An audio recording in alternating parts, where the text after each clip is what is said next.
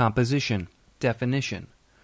Because the parts of a whole have a certain property, it is argued that the whole has that property.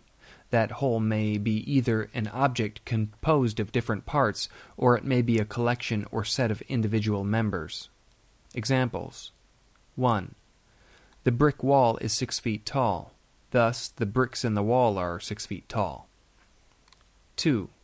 Germany is a militant country. Thus, each German is militant. 3.